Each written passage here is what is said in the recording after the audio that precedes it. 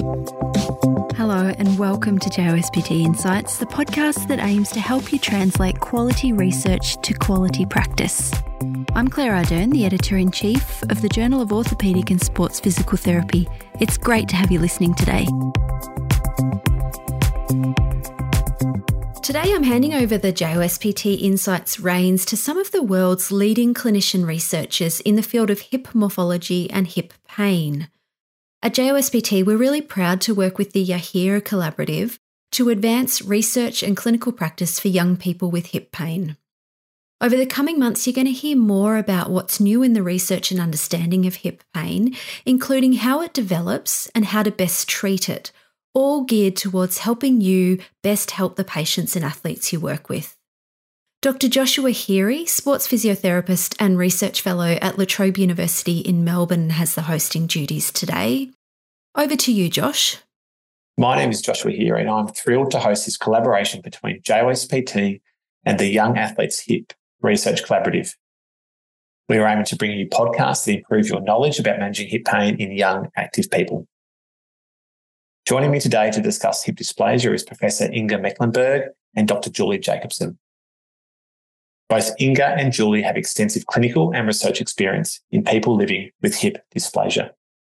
Welcome to the podcast, Inga and Julie. It's really great to have you, and I'm really excited to hear a lot about hip dysplasia. Thank you very much. So we might start out with just talking about what is hip dysplasia. So maybe, Julie, can you give us and the audience an understanding of what developmental hip dysplasia actually is?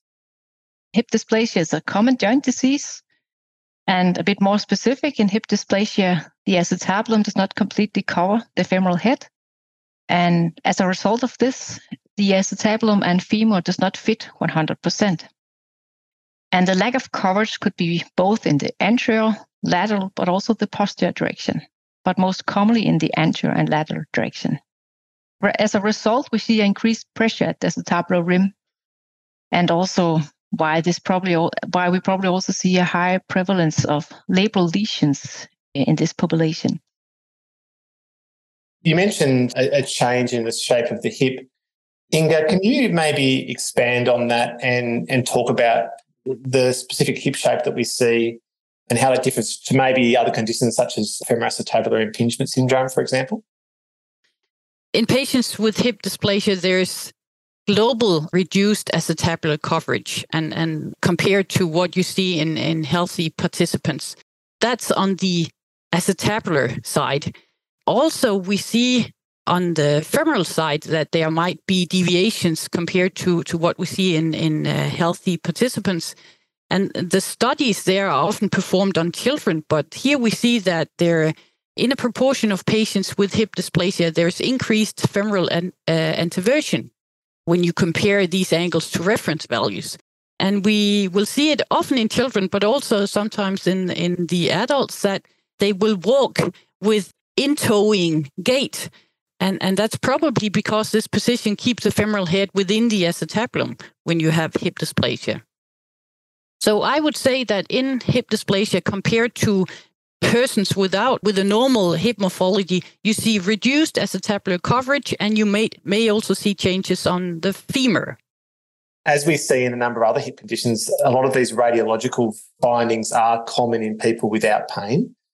Is that the same with acetabular dysplasia, or are that hip shape, is that hip shape more actually only seen in people with symptoms? It's quite normal to have these morphological changes of the hip joint. And if we look at general populations, we see in Europe, but also in South Korea, that about 5% of the population have these morphological findings if we look at X-ray, but without any pain. And in terms of the proportion of people that present, say, to a clinical practice with generalised hip and groin pain, do we know anything about how common hip dysplasia is in the symptomatic patient? It depends a bit what kind of criteria you use. And I think maybe we should talk a bit about angles.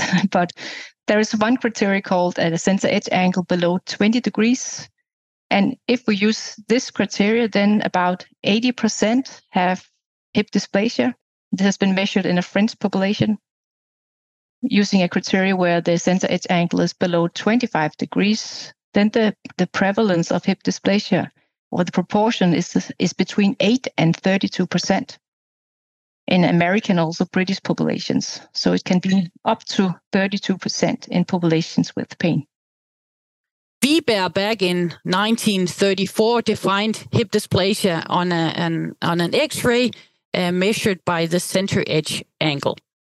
And in the center edge angle, or when you measure that, you find the center of the femoral head, you place a vertical line through the center and then a line to the anterior margin of the acetabulum. And that was what Julie mentioned.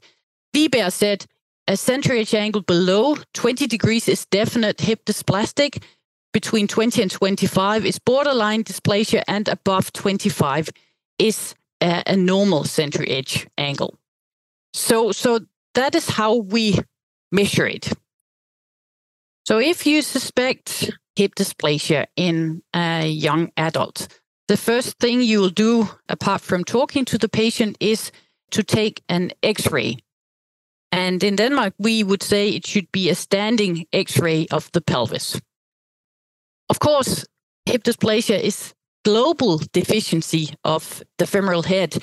So we only measure the lateral coverage of the acetabulum by measuring the center edge angle. But that is how Wiberg defined hip dysplasia.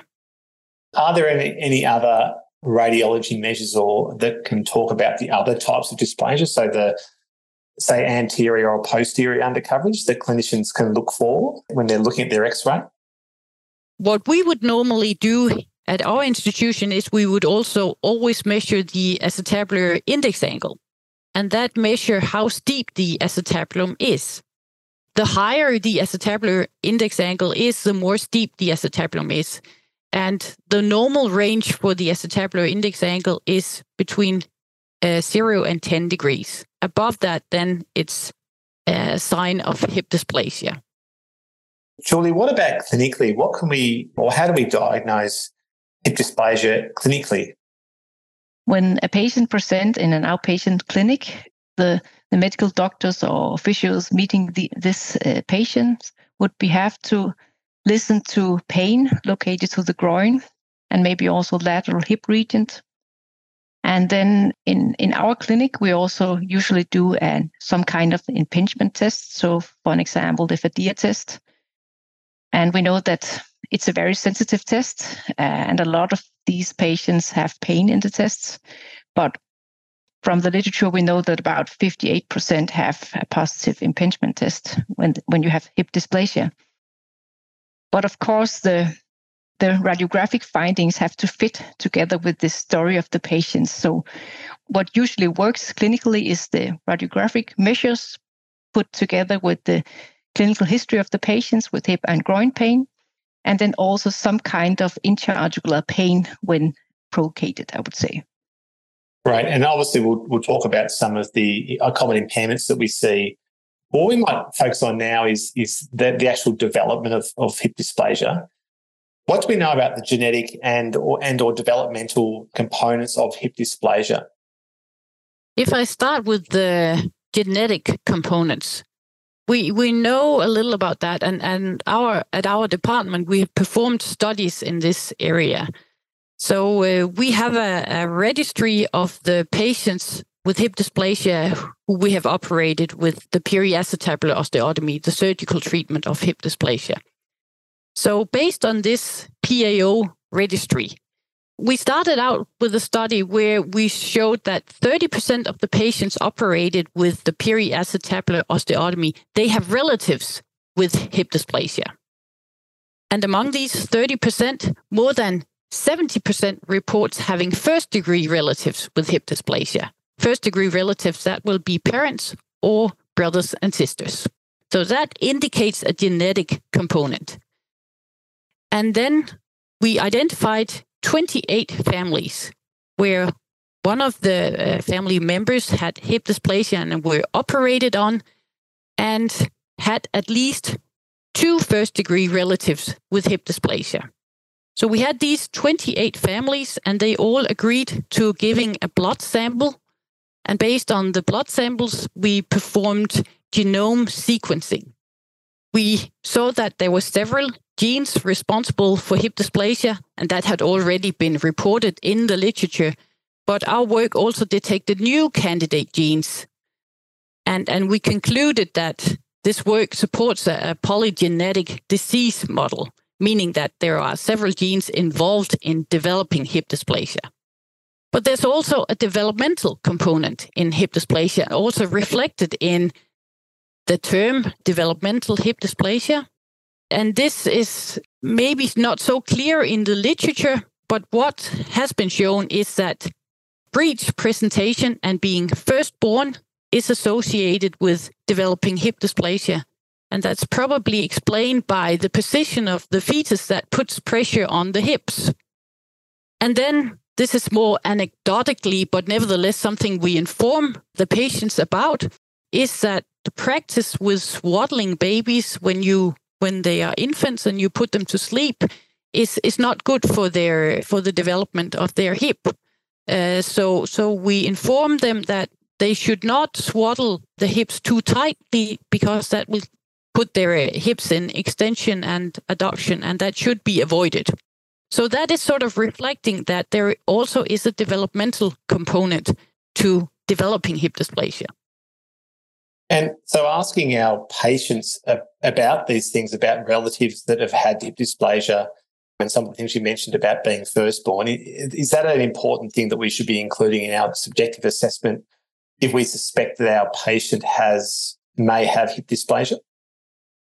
I'm not certain about if we should ask the patients about it, but the patients will often ask us because they will often be young women when they are treated either with exercise or surgical. And then they are concerned about, is this a disease that I will give on or bring on to my children? And we also see that in some families, they know about it because there'll be several family members who have had surgery. No, I think it's more about their history of symptoms and how they present clinically, then taking this together with some radiological measures. Also because it could have quite a negative result on the patient being afraid of getting a child, and we don't know it. It's not that strong associations. So I wouldn't put that into the mind of a young patient. And so just building on what you mentioned about symptom development, do we know anything around why some people may remain asymptomatic but have the acetabular bone shape, which is synonymous with dysplasia, and why some people actually develop symptoms? Is there any studies that show why some people go on and become symptomatic and others do not? When we look at the populations, we see very large variations within physical activity level, sport activity, and how tall, how small you are. I don't think we have any clear indications. For some, there may have been a previous injury or some very high performance sports, but we also see the opposite. So there's really no clear sign here. I agree. We don't have those kind of studies. And clinically, we really don't know who will develop symptoms and who will not. We know from studies, there was a large study in Denmark, the Østerbro study, and they measured X-rays on a lot of participants. And there you could see hip dysplasia radiological within a lot of participants. And that's also what Julie were talking about, that if you just measure on X-rays, you'll find a lot of persons with hip dysplasia, but having no symptoms. And we don't have the answers as to why they develop symptoms. We have hypotheses, but we don't have the studies where we follow these patients over a long period of times to see who will develop hip or symptoms and who will not. And when we compare our clinical populations with asymptomatic populations, they are quite similar in many aspects. So they have large variations like a normal population would have. And I think we should also be cautious putting too much emphasis on the radiological angles, because when we measure angles at trying to define what is normal range of acetabular or femoral angles, we see that the span is really large. What we also see with these angles is that we know that there is a high degree of measurement error, so that we see variations of plus minus 5 degrees when we measure an angle and when we do a clinical study investigating the reproducibility. When we measure any angle, this angle could be even lower or higher, and the variation is plus minus 5 degrees. So, and when we use a criteria of 20 or 25 degrees as having dysplasia or not, then all the time we have to think about these large variations that exist when we measure this angle. The center edge angle is crucial for giving the right diagnosis. So we have in Denmark had discussions about whether the X-ray of the pelvis should be standing or in supine. And now the 3 hospitals performing surgical treatment for hip dysplasia in Denmark have decided and agreed, okay, we use standing X-rays of the pelvis. And that is because studies have shown that the inclination of the pelvis varies whether you're standing or you are lying down. You will see more retroverted acetabuli if you use supine X-rays. So that also adds to the insecurity about these angles. And I think that's a really important point to make, because often when we see our patients clinically, they've had a variety of different imaging investigations done. So wading through that information can be really complex and difficult, and it's very hard for patients to understand. So I think some of that information you provide is going to help the clinicians who are listening to the podcast start to understand that the difficulties in determining the diagnosis. So let's move on to the clinical presentation. And I know, Julie, you touched on this earlier. Are you happy to expand on the clinical presentation of people with hip dysplasia, location, length of symptoms, their typical age, those sort of things that we need to know about when we're seeing these patients? The clinical presentation of hip dysplasia is normally long-standing activity-related pain, and in about 50%, it presents bilaterally, and in some even more. Their pain is located to the groin, but also to the lateral hip region. Touching upon age, the age range between 25, 32 years, and many experience both intra-articular but also extra-articular pain, where their extra-articular pain are most commonly located to the iliopsoas and hip abductors. So some may present with extra-articular pain as their only pain, and others with both intra-articular and extra-articular pain. 50% also report moderate to severe back pain. We also see both hip and groin pain, but also back pain in combination. And when I talk to patients with hip dysplasia, I very often hear a history where the patient is telling me, I feel that my hip is unstable. When I walk on uneven surfaces, I really have difficulties keeping my hip tight and on the right place. That's what they feel when they have to tell how they feel or experience having this joint. And I think that's very different from when you talk to a patient with femoroacetabular impingement syndrome, because they feel the opposite. They have a stable hip. They have too much coverage, where the patients with hip dysplasia have reduced coverage of the femoral head, meaning that they also feel a bit of this micro instability in their hip. Why do you think they often have these coexisting conditions?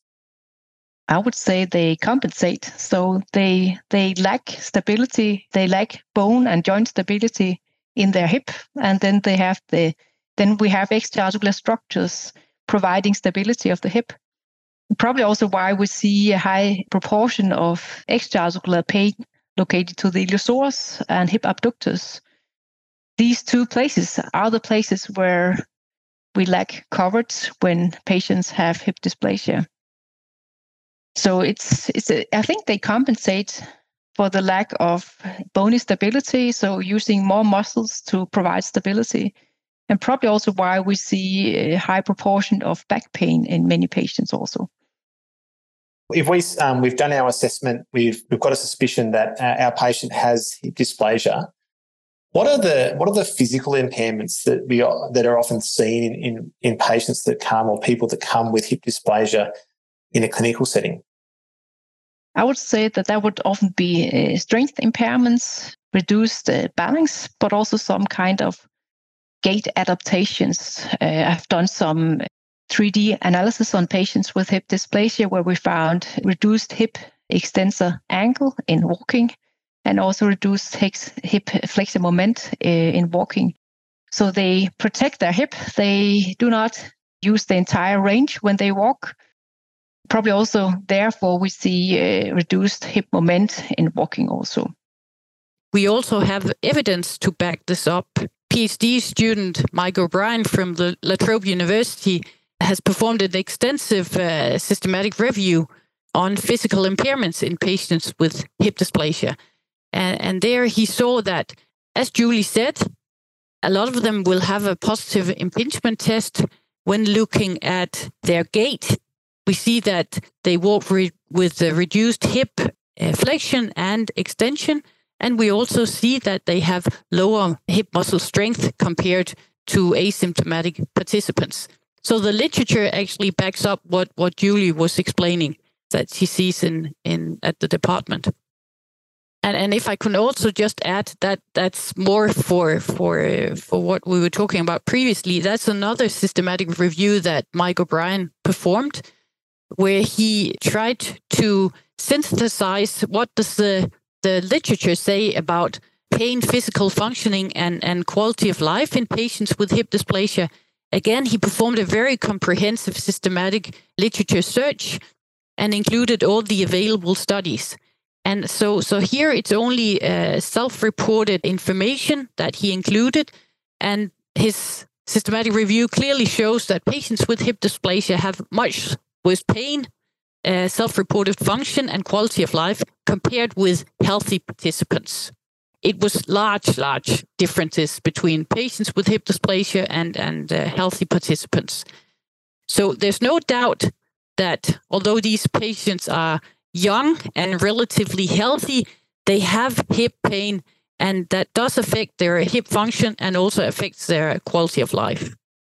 That was the first part of a terrific explainer on hip dysplasia. Now that you've got good grounding in diagnosing and identifying the major impairments that come along with hip dysplasia, join us next episode as Julie and Inga dive into how to design an effective treatment approach based on the latest research evidence. We'll catch you next time.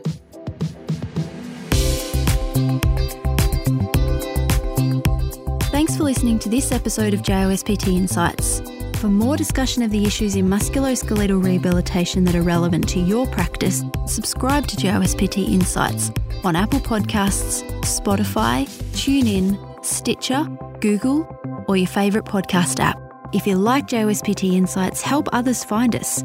Tell your friends and colleagues and rate and review us. To keep up to date with all the latest JOSPT content, be sure to follow us on Twitter, we're at JOSPT, and Facebook, we're JOSPT Official. Talk with you next time.